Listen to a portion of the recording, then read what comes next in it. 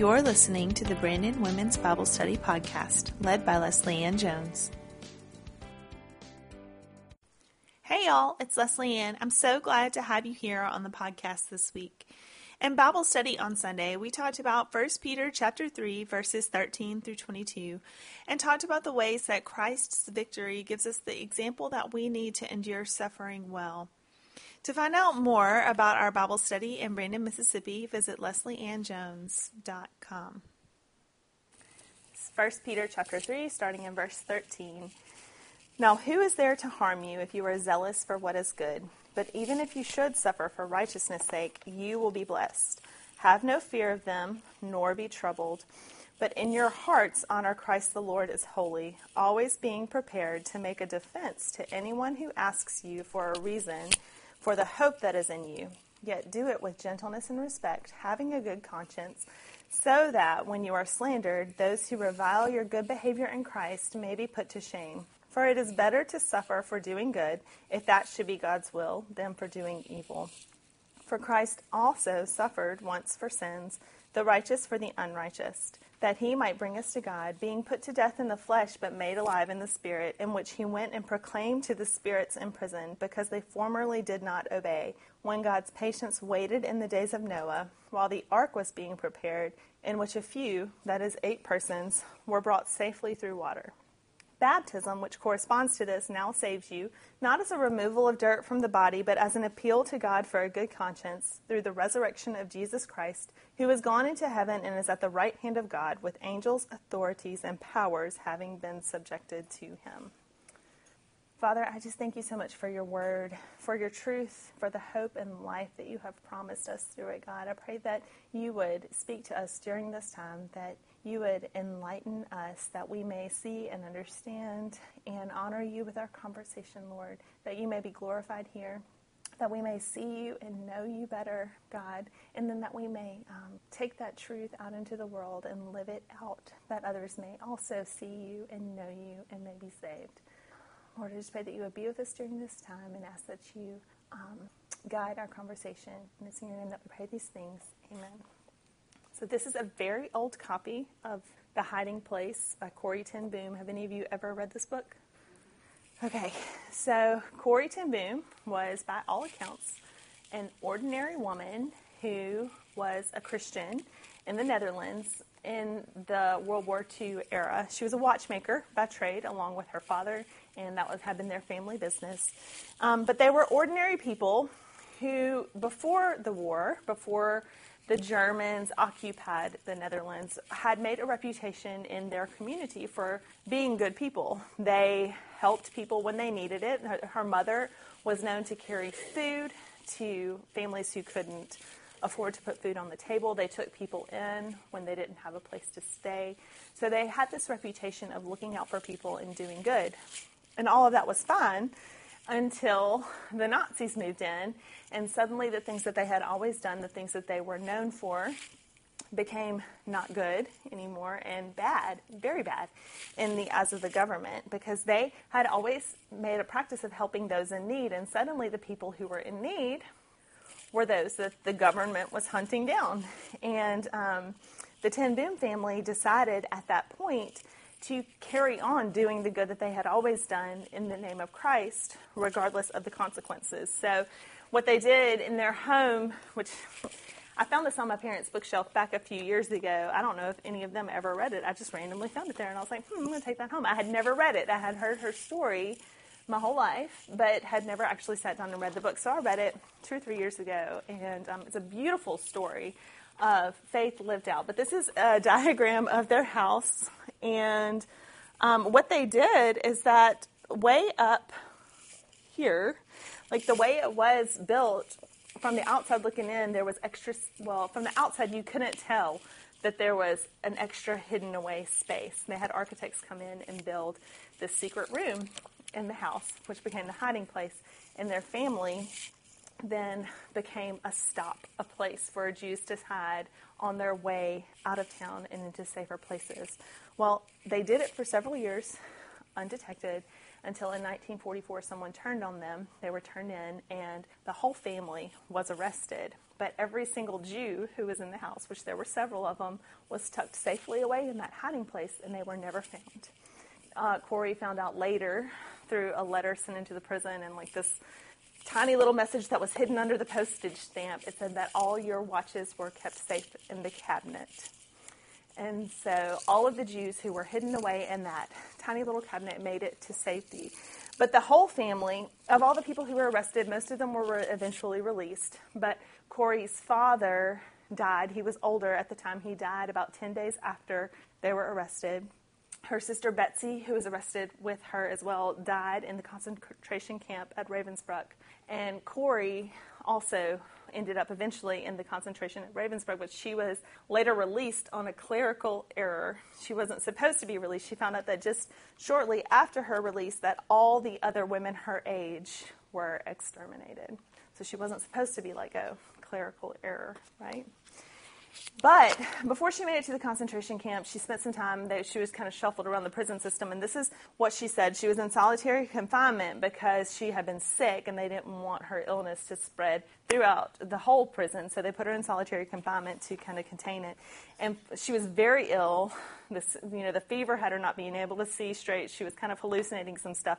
But she had a Bible with her that had been smuggled in the pocket of a coat. And as her health got better, she was able to read the scriptures.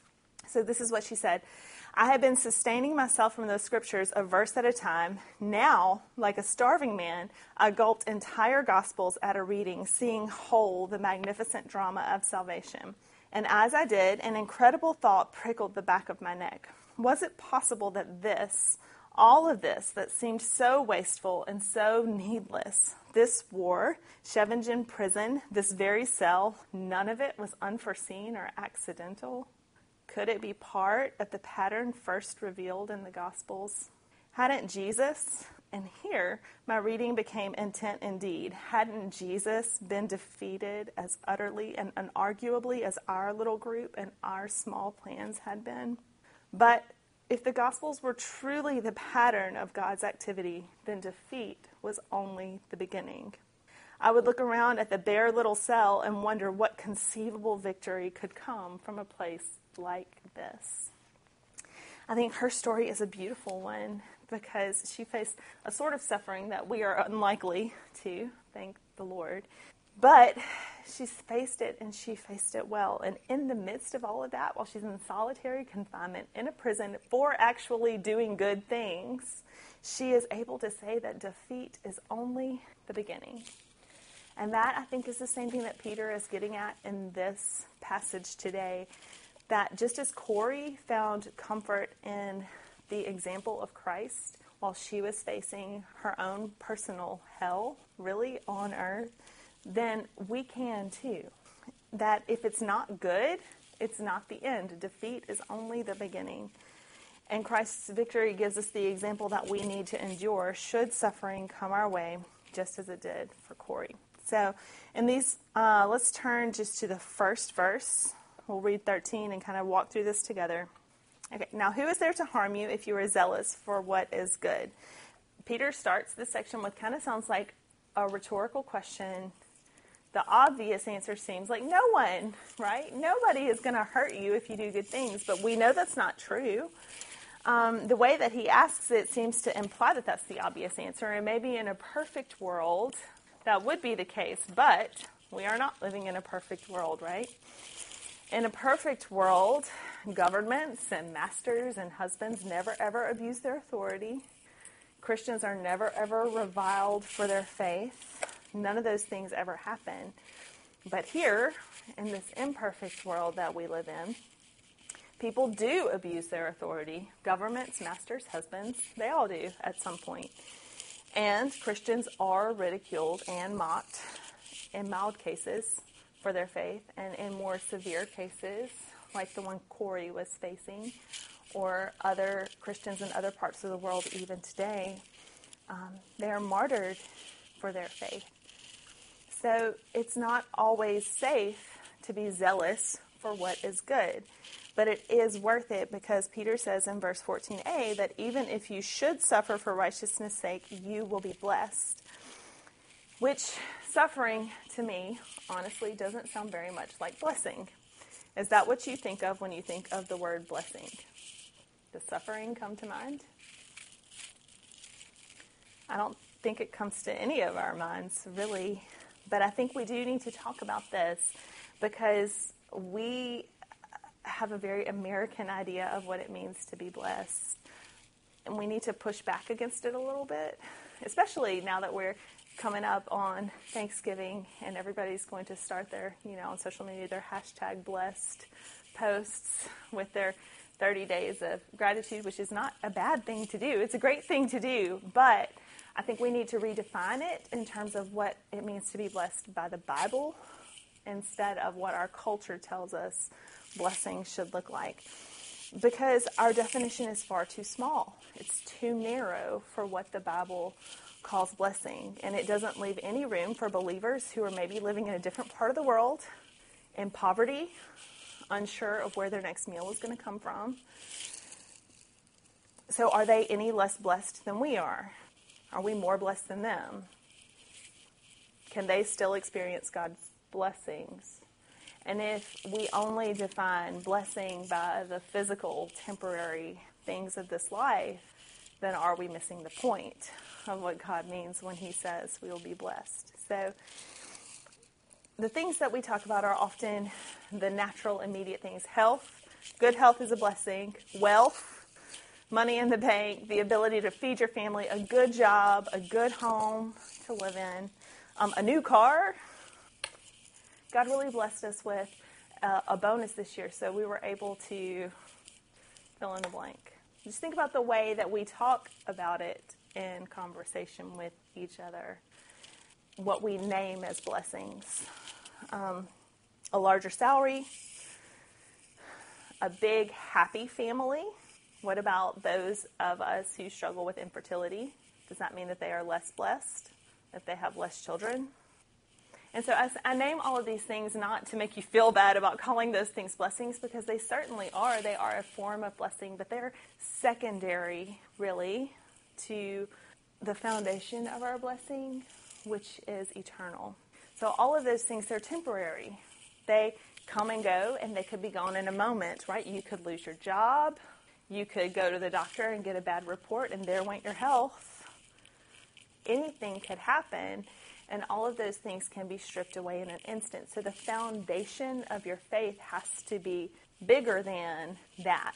So when the Bible talks about blessing, it talks about our spiritual blessings that we have in Christ. Salvation, an eternal heavenly inheritance, grace that is greater than all our sins, redemption and forgiveness, peace with God, unity with Christ, the indwelling of the Holy Spirit. These are all the things that the Bible talks about when it talks about blessings. The community of the faithful, that's a blessing. Strength for today, bright hope for tomorrow.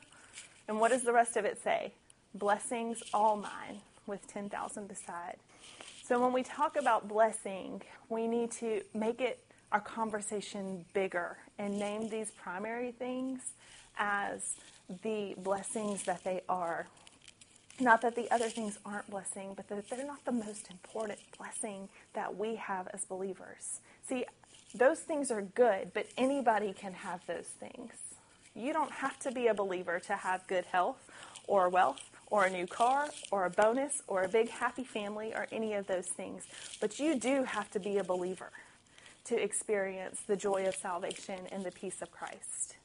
So, for a biblical concept of blessing for the believer, then, it is bigger than what the world calls a blessing.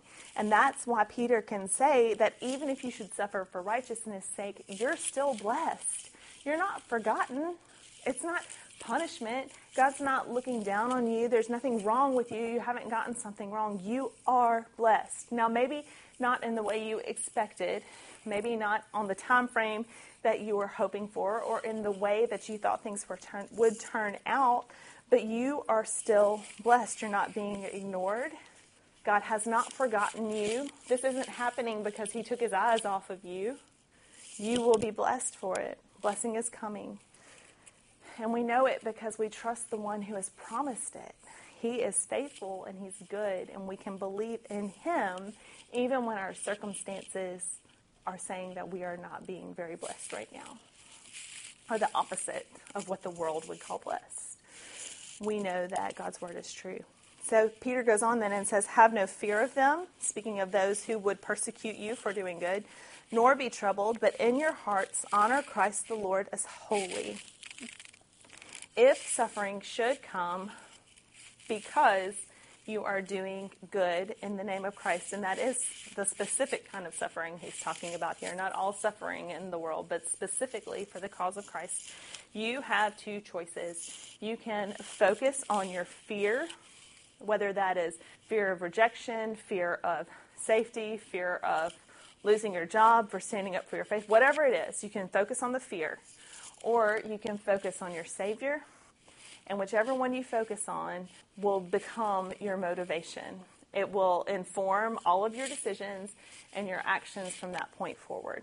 So if you are worried about what might happen if you continue doing this Christianly thing that you've been doing that has drawn attention to you, unwanted negative attention somehow, if you think about the things that might happen, then you're going to stop doing that thing that might get you into trouble. But if you focus instead on your Savior, then you're going to keep on doing it because you know that it's worth it.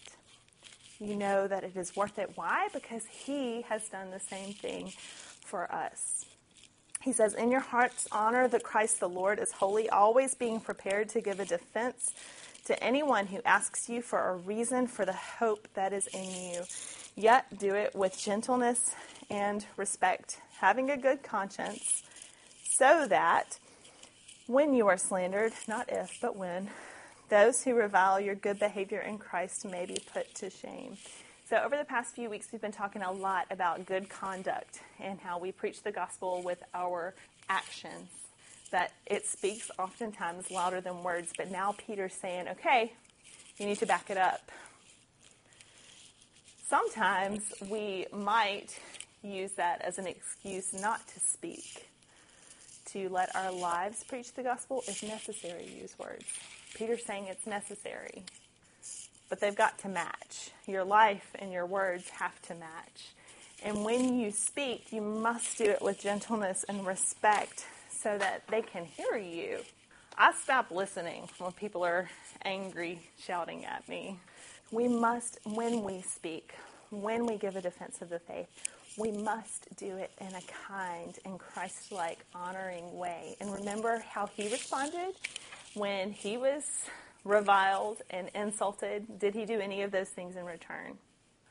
Because I think that we are unlikely to face the same kind of persecution that, say, Corrie ten Boom and her family did, or these Christians in first century Asia Minor, modern day Turkey, first century Asia Minor, were facing. It's not the same. But Corrie ten Boom's world changed dramatically in the span of just a short period of years. And if things continue along the same way that they are going in this country, then it is likely that at some point in the span of our lifetimes, those of us who believe will suffer in some way for our faith. People already lose their jobs because their policies aren't inclusive enough.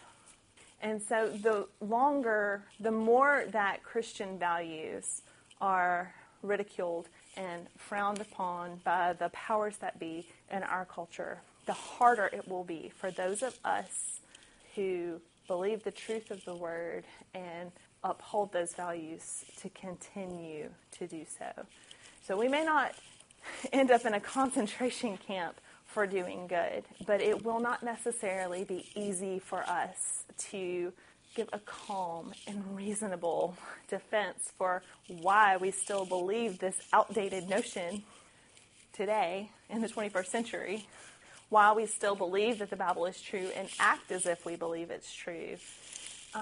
We will be called to account for that. So when we live distinctively Christian lives, then, and we make distinctively Christian choices for our families, because I think that's really what Peter's getting at when he talks about good conduct. He's not just saying, be a good, nice person. No, it's Christianly. It's markedly different than everyone else, people are going to notice. They're going to notice that we don't watch the same movies or let our kids do the same things or go the same places, that we don't listen to the same music or laugh at the same kind of jokes, or we choose joy instead of despair. They'll notice that. They'll notice when we had a chance to criticize someone and we offered encouragement instead. They will notice and pay attention when we offer grace, because it is so rare in this often cutthroat world. When we offer forgiveness and choose to forgive, when what they really want is for us to hold a grudge. And so if we choose to live our lives in this distinctively Christian way, people are going to notice over the course of time, and they might ask why. So we have to be ready for it. If you don't know why you believe what you believe, then you're not ready. And if you don't spend enough time in the Word doing that thing that Peter told us to do, to nourish ourselves on the pure spiritual milk, then you're going to be an infant who cannot yet speak properly when given the chance to make a defense of the faith. So being ready requires work on our parts, and that's what we're doing here. So pat on the back for doing what you can to make yourself ready and to grow in your knowledge of the Lord so that you can do these things. If we have done that, made it a practice to crave the pure spiritual milk, and we have tasted and seen that the Lord is good over and over and over again, then we will be ready. And we will be able to then share the gospel with gentleness and respect, not out of, a defensive spirit, but with humility, not sarcastically or with anger, not just shooting off a remark, but instead with love and with calmness and gentleness. We will not stoop to the level of those who hurl insults at Christians, because there are those that do. Instead, we will be better.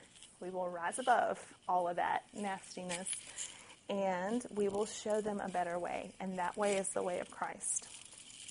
So our Christian lifestyles might cause some to ask questions, and it might spark curiosity from some, which gives us a chance to share the gospel with them. But in others, it will spark outright hatred. And that's what Peter gets at here when he says that when we are slandered, those who revile your good behavior in Christ may be put to shame. So let's talk for a minute about people who revile good behavior, because it seems counterintuitive until you stop to think about it. For some, good choices and good behavior serve as an indictment for their own bad choices and bad behavior. So if they see somebody who's doing good, it makes them feel bad for doing bad, and they don't want the conviction. So they want the good person to stop being good. So then they won't feel so bad about their bad choices, right? Does anybody like a goody two-shoes? But it's just easier to carry on in your own sin when everybody else is doing it too, when there's nobody showing you an alternative way. So what usually happens? The group usually puts huge pressure on the goody two-shoes to conform. Be like us. Do this thing with us. It won't be so bad. You'll see. And then one of two things happens. The goody two-shoes gives in and then loses all their credibility and witness or whatever it was that they were doing. Or they grow a backbone and stand up and refuse to give in. And they eventually end up changing the people around them. Peter is saying that our way of life as believers should be so Christian, so Christ-like, that it convicts those who are around us when they see the choices that we are making and when they see in everything. Remember that call he gave to us way back in chapter 1, weeks ago? Be holy, for I am holy. If we truly live holy, set-apart lives and practice holiness in all areas of our life, if the choices that we make in our marriages and our relationships with our children and in parenting and at work, if we are good in all of those areas, it ought to be enough to show others that there's a better way and convince them that maybe the way that they've been doing it isn't best. And that's what he's saying here when he says that those who revile your good behavior, those who hate you for being good, may be put to shame. Put to shame, not so that they can just feel bad for themselves. Shame is not exactly a positive word, but shame that leads to repentance, that they might be changed, that they may know Christ. And this is the heart of the matter for us when we get to verse 17. He says, "For it is better to suffer for doing good, if that should be God's will, than for doing evil." What it all boils down to, everything that he has been saying over these past few weeks, and what is so hard for us to swallow, because I like to be comfortable. Do y'all like to be comfortable? But Peter says that the gospel is more important than our comfort. Whether that is socially speaking, choosing Christian values may put us in some socially awkward positions. Whether it's socially or within family or at work, we might end up suffering for our faith in some way, maybe mildly in comparison to what others have faced. But still, the gospel is more important than our comfort. So the question then is whether or not we believe that, or if we place our comfort, or, ooh, they may not like it if I fill in the blank, if I said something, or what will people think if we, is my child going to be the only one who doesn't own a cell phone?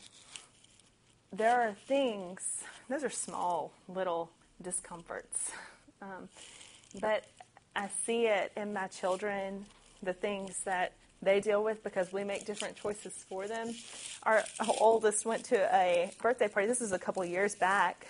She went to a birthday party with a girl from the soccer team. It was like a spa party. They were doing manicures and facials and all this kind of stuff.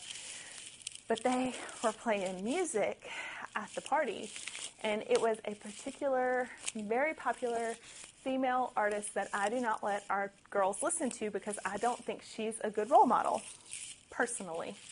And at the time that this album had come out in the music videos, I just thought, I don't want my daughters watching that and thinking that that's like thumbs up from me, that we should behave in this way. And I had this conversation with Micah about this particular album that had come out because everybody was listening to it. And I said, babe, I just think we can do better. Like, we can find better than that. How about some Lauren Daigle? So they were listening to the music at the birthday party, and they chose this song to play. And Micah said, I can't listen to that. My mom won't let me listen to that. And so then I felt terrible because she got home from the party. And then my reaction was like, oh, you didn't have to say that? Like, it's fine. You were at the party. Like, I wanted to let her just let it go. But she was like, no, you said it wasn't okay. So why would it be okay there, but not? I'm like, okay, you're right. You are better at this than I am. Because she's young enough that, like, she's starting to feel the discomfort a little bit. But, like, kids are, I don't know, they have this great freedom to just be themselves at that age. They just haven't experienced enough of the social awkwardness to try to avoid it yet. So I was proud of her in that instance, but as our children get older, it's only going to get worse. And that's just in parenting. So you know about all the choices that we make that make us different. There are plenty, and we will have to answer for those. And maybe that's a mild form of suffering. I don't know. But it is hard to be different. It's hard to be different, but let's be different together. And, yeah. We have somehow bought into the notion, I think, when it comes to suffering and discomfort and avoiding those types of things, that God wants us to be happy. Well, maybe. Or maybe that's not the most important thing to him. Maybe reaching the lost is more important. And maybe our happiness while we're here on earth isn't God's main goal. Maybe it's more important, maybe his goal is saving others and sanctifying us in the process. And maybe in our suffering, he's accomplishing exactly that, whether or not we can see it now. So the encouragement for us is to let our lives preach the gospel with words and actions. And then to ask yourself whether or not you are actively trying to influence those around you for the cause of Christ, or whether you're just doing your own thing in your own zone. I'm going to avoid that because that would be uncomfortable. And whether or not we really are preaching the gospel, or we're just avoiding that altogether. Okay, so we've got a little bit more time. Let's move on to this second part. So the first section then in this, I didn't say it out loud. I divided into two sections. The first one was if suffering should come. And then the second section, verses 18 through 22, remember the example of Christ. So in this section, Peter goes into great detail about, well, maybe not enough detail because it's not exactly clear, but he talks about how Christ also suffered, that he is an example of one who suffered, but who now sits in victory over all his enemies. So verse 18 says this, "For Christ also suffered once for sins, the righteous for the unrighteous, that he might bring us to God, being put to death in the flesh, but made alive in the spirit." I'm going to stop there. Christ considered our salvation more important than his very own life, and he gave it all up, all of it. He left the halls of heaven, he left his glory there, and he came to earth in order to suffer. That was why he came, was that he might suffer for us, so that we may be then brought to the Father. It's a beautiful thing that he did for us. And he died once and for all. That's what Peter is saying, just once. An eternal, sufficient sacrifice for our sin. And now he lives in the Spirit. And Christ has done this thing for us. This is his example. This is how God's very own Son lived while he was on earth. So why do we expect ours to be different? This is what Christ did. This is how he lived. Let's make the salvation of others more important than anything else. So, are y'all ready for these fun verses about Noah? Okay, I have copies for you. They don't have all the answers, and I'm going to go ahead and apologize that, when I made the copies, the copy machine wasn't nice to me. I'll pass back there too.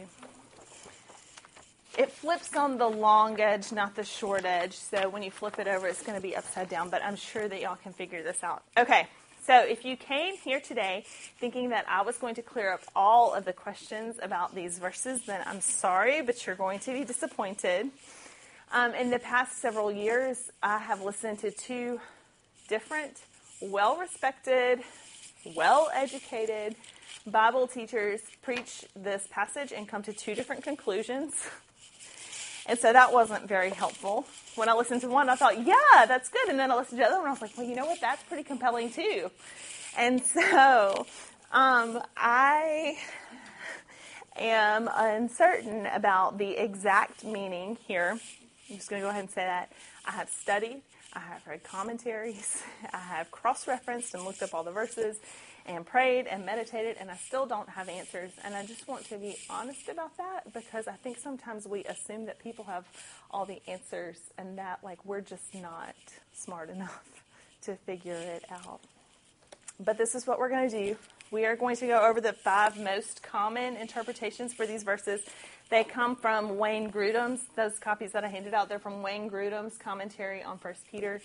And if I did not copy the whole appendix because it was 40 pages, but if you would like to read the whole thing, in 3 weeks I'll give you this commentary, and you can totally have at it if you are wanting to really wrestle with this some more. So we're going to go over those, and then we're just going to move on, because when it comes to difficult texts in the Bible, this is what I generally do. I pray for discernment, first of all, for the Lord to help me understand.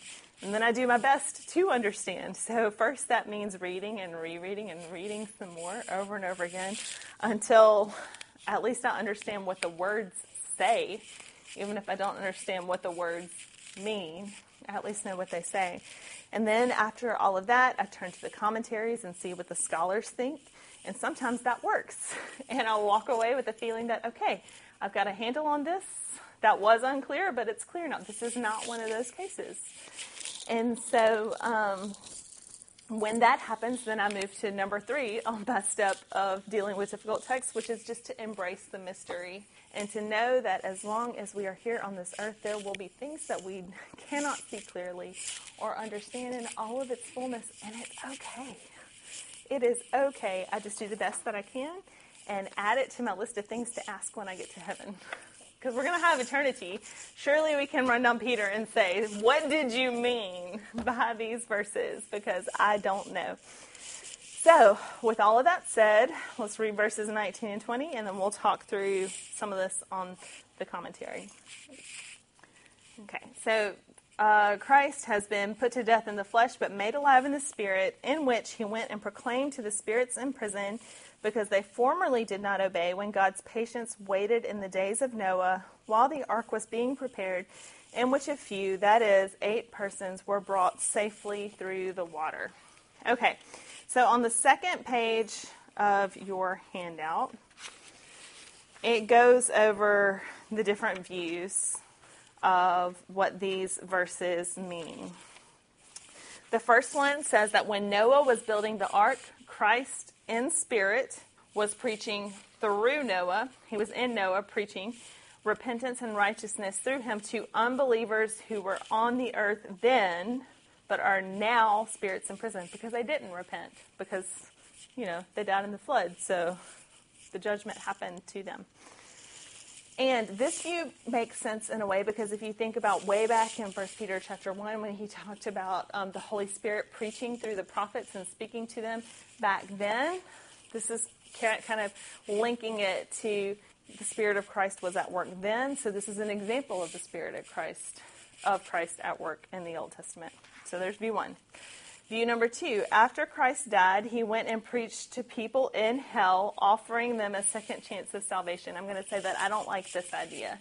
Like, there are some that I don't know that are right, but I feel like this one is wrong. So he's just offering up the options of what people have thought over the years, not saying, I will say that Wayne Grudem goes with number 1 as the one that he finds convincing. Okay, so I don't like number 2. Number 3, after Christ died, he went and preached to people in hell, proclaiming to them that he had triumphed over them and their condemnation was final. I also don't like this one because it seems mean. That's not a very theological reason, but it just doesn't seem very Christ-like. I beat you. No, that doesn't seem like something Jesus would do to people who are already in hell. Since, he died to save people from going to hell. It just doesn't seem to match. So I don't like number 3 either. Number 4, after Christ died, he proclaimed release to people who had repented just before they died in the flood and led them out of their imprisonment in purgatory into heaven.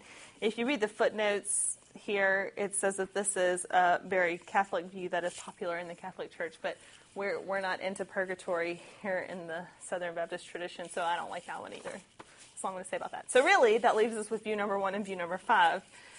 After Christ died, or after he rose, but before he ascended into heaven, he traveled to hell and proclaimed triumph over the fallen angels who had sinned by marrying human women before the flood. So, I know, it's complicated, right? It's so complicated, and it'll make your head hurt if you start thinking through all of those things. Now, the views that are most popular, and the 2 that I have heard preached, were the first one and the last one. Not necessarily that Christ went into hell, but, if you read all those verses, which Jen Wilkin does fall into that view number 5 category, and she wrote our workbook. So if you read the verses that she gave us, the verses from Revelation, and the others that referred to spirits and demons and Satan and angels, etc., being chained up and bound, then you can see how that interpretation also makes a bit of sense. But like I said, when I listen to one, I'm like, maybe. I'll listen to the other one, I'm like, well, maybe that too. So I'm just going to say this. Regardless of which one of them is correct, it doesn't change the main thrust of the passage, which is that Christ suffered, he died in the flesh, he has been made alive in the spirit, and he has saved people through that death and the resurrection. Noah is an example of God saving people in a time of judgment. And now Christ is sitting in victory over all his enemies. I am better at that big picture than I am about the details of what Peter may or may not have meant here.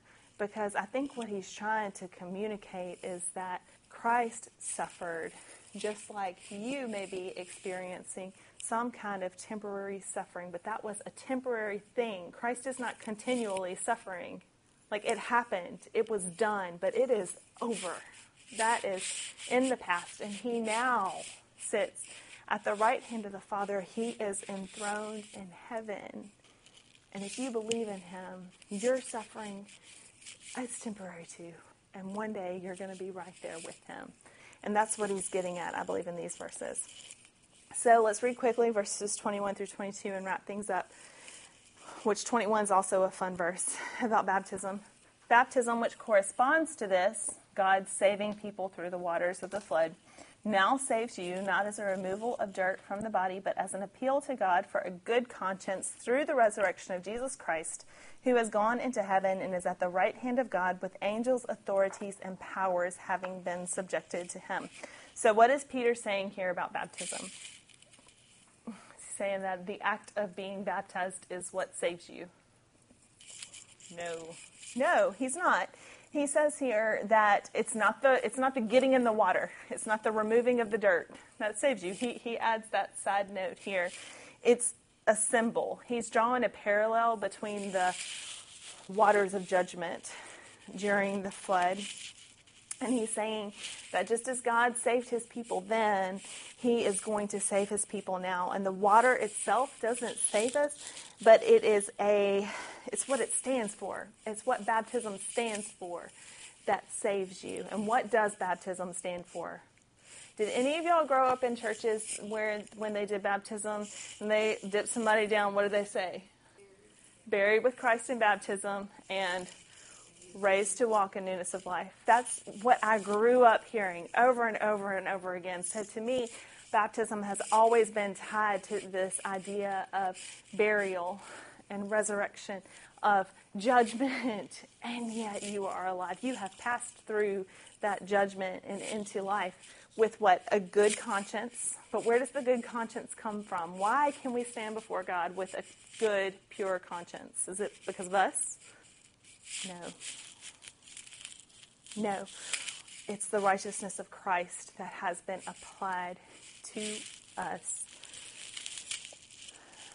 We are saved through his death and his resurrection. And baptism stands for the spiritual cleansing, not the physical act itself. That's not what he's saying. It's our good conscience and right standing before God that God has granted to us through Christ, who, as it says here, is now resurrected. He has been resurrected, the resurrection of Jesus Christ, and now he's in heaven and is at the right hand of God with angels, authorities, and powers having been subjected to him. Christ is victorious over all things. All things are subject to him. Though he once suffered, he is now most assuredly blessed. I don't think any of us would argue with that. And he is sitting at the right hand of the Father with everything under his authority. Every single thing. The rulers on earth now, those who we are subject to now, everything is under Christ's authority. And yeah, there's coming a day when his victory is going to be apparent to all. There are some who are carrying on living as if Christ is not victorious, as if he is not Lord. And now, for a little while, God is demonstrating his patience in the same way that he did during the time of Noah. allowing for a little while suffering and unjust treatment and bad things to happen that we must endure with patience and hope and joy even. Because we know that God is doing it. He doesn't waste our pain and He doesn't waste our suffering ever. He certainly didn't waste Corrie ten Boom's. Think about the witness that she had because of the suffering. She traveled around the world post-World War II sharing this gospel of hope and love and joy and forgiveness and telling people about what Jesus had done for her and proclaiming the gospel. And she would not have had that platform if she had not gone through the suffering. It was the suffering that gave her the witness. And that is a hard truth, but it's a very real truth that sometimes God uses our suffering to accomplish something greater. And He does it so that some may be brought safely through and may come to know Jesus Christ and might also stand before Him with us with a clean conscience, having repented of their sins and come to a saving knowledge of Christ. So Christ, our Savior, reigns with authority now. He is sovereign now. He is ruler over all now and in control. Everything else is in submission to Him. He sits enthroned at the right hand of the Father in the heavenly places, and someday we're going to join Him there. So let that be your hope and your guide. Let that be your motivation and your certainty when uncertainty is swirling around you. And when suffering and bad times for the cause of Christ come, in whatever form it may take in our happy American lives, it may come, and we need to be ready. And we need to remember that if it is not good, it is not the end. Do you remember what Corrie ten Boom said? Defeat is only the beginning. Let's pray. Father, I thank You so much for Your word and for this example that You have given to us in Jesus. Lord, I pray that You would, God, that You would help us to live up to it, that we would be people who don't shy away from the truth, Lord, but who proclaim Your gospel with gentleness and reverence and respect, honoring those who are around us and praying for them, hoping that our lives You may use our lives in some way to lead the lost people around us to You, Lord, that we may be a witness who preaches the gospel both with our words and with our actions, Lord, that You may be glorified and that people's lives may be changed. Father, we ask that You help us to be Your people who live with boldness and courage in this world, God, and that You would continue to help us read and understand Your word, Lord, and that You would apply it and minister it to our hearts, that we may be Yours and may be changed by it. And it's in Your name that we pray these things. Amen.